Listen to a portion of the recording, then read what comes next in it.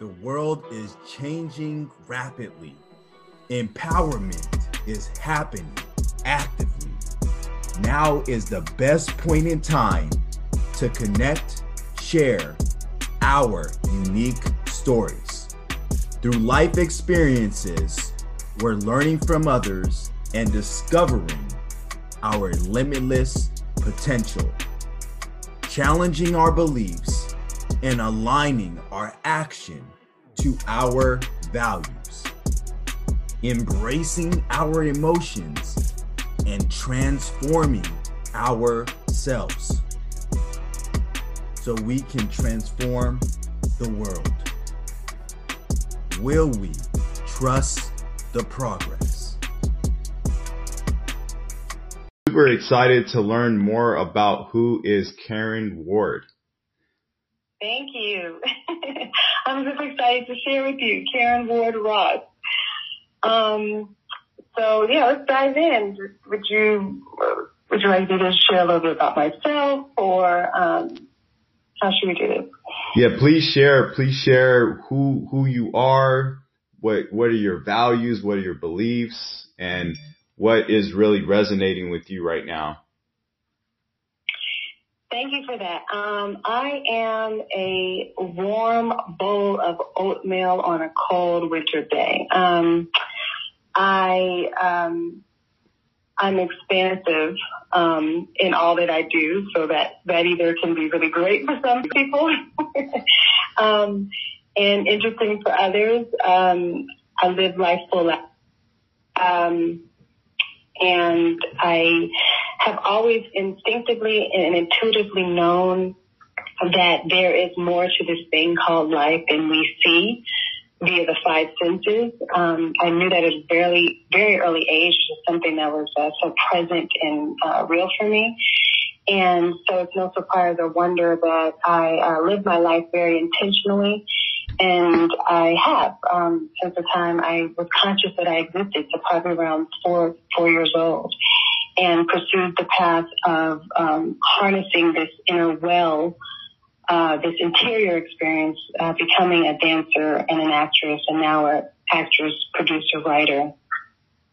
And I value symbolism and metaphors. I live at the intersection of that, and I just feel like life is much more interesting when I can perceive the deeper meaning behind things. And I like to extrapolate that, whether it's a character I'm portraying or a character that I'm writing, or just in my day-to-day interactions. There's a story behind the story, and so I'm kind of a spiritual detective in that way. I like to cultivate and create a space for that to reveal itself. So being able to really cultivate that space, and it sounds like you've already had this innately in you, right? Can you tell me a little bit more about how that was conceived in those beginning stages? Like, at what point were you able to really be aware of this inner voice that you had inside of you? Truthfully, it was in Sunday school, around the age of 4 or 5, and I recall experiences of the Sunday school teacher being taken aback at things that I would say. That to my young mind, it just made sense to me. I'm like, well, yeah, I mean, this is how it is. And there was just this internal, innate knowing in the language that I had at that age that there is an interconnectedness of all things, that there is a consciousness. Obviously, I didn't have that word at that time, but a consciousness that permeates all of life. And that was very real and present for me. It's just something that I knew, and I was confused that they were confused that I knew that, because it was just like, duh, of course it's that way. And so, depending on your particular expression, that consciousness may be called God. If you grew up in another part of the world, it may be called Allah, or maybe it's nature. So I don't get caught up in the limitations of language. It's more of the ineffable, indescribable feeling and connection that I think all of us have to some degree, more or less, in my opinion, in my experience. And I agree with that. No, I agree with that 100%, that there's this innate connection within us, right? And oftentimes we label it, whether that's Jesus, Allah, God, intuition, law of attraction, like you have all these like buzzwords. You know, I have a family member who walks the path of atheism, and for him, it's the ocean. So like you said, it's regardless of the labels, which, you know, all we have is language to describe, which is truthfully limiting, but it's okay. It's the apparatus and vehicle of transmission and communication that we have at this time. But it's an understanding that it exceeds and expands beyond that. You get what I'm saying? So, yeah, I understand. We capture it through mysticism. We capture it through science. We capture it through religion. We have, you know, these different modes or information lanes to describe it. And in that, it's much bigger and beyond that. It's much bigger and beyond that. So I'm curious now to know, what problem do you wish you can solve, and why do you feel right now is a great time to solve it? That's a great question. It's going to sound cliche and corny, but I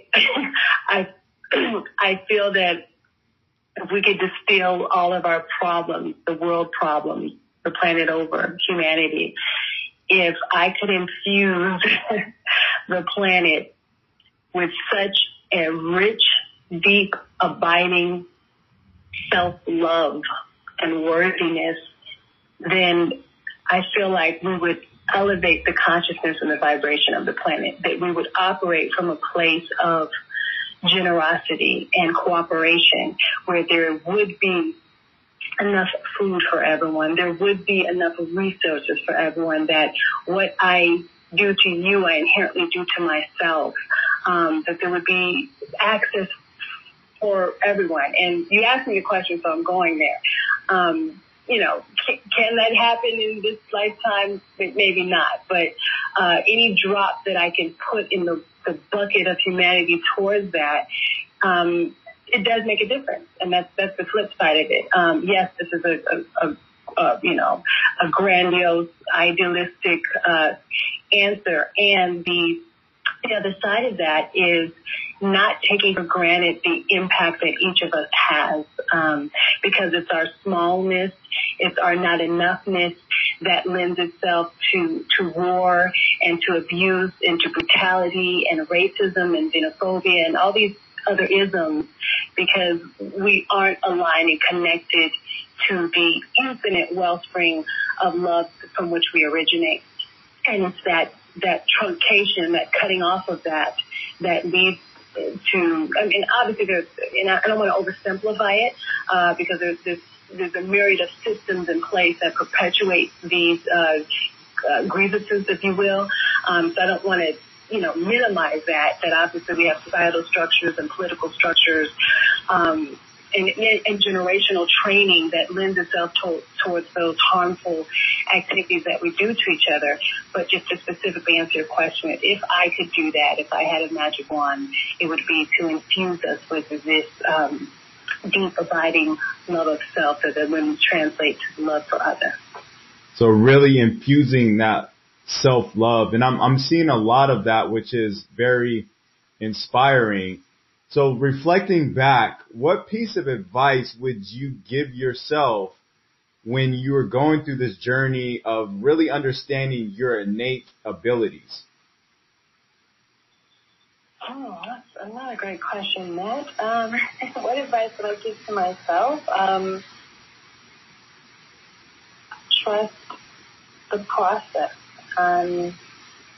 Trust the process, and understanding that your path is your path and it's your unique energetic DNA and configuration, and that it's going to show up, and it's fill in the blank for whatever it is. It's the relationship, it's the career, it's the the world impact.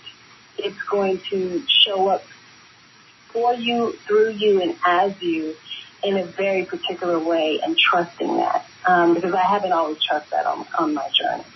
And many of us probably have the experience of, well, so-and-so did it this way, so I should do this and follow this path. And even doing that is part of the process too. That's okay. But ultimately it's coming home to yourself and recognizing for myself, I'll speak from my perspective, that the way that life articulates itself through me has never been done before, and it will not be done again in this particular way. And the more that you can drop in and harness that, then you access your unique power and your unique skill set and your unique purpose and the gifts that you're here to deliver on the planet at this time.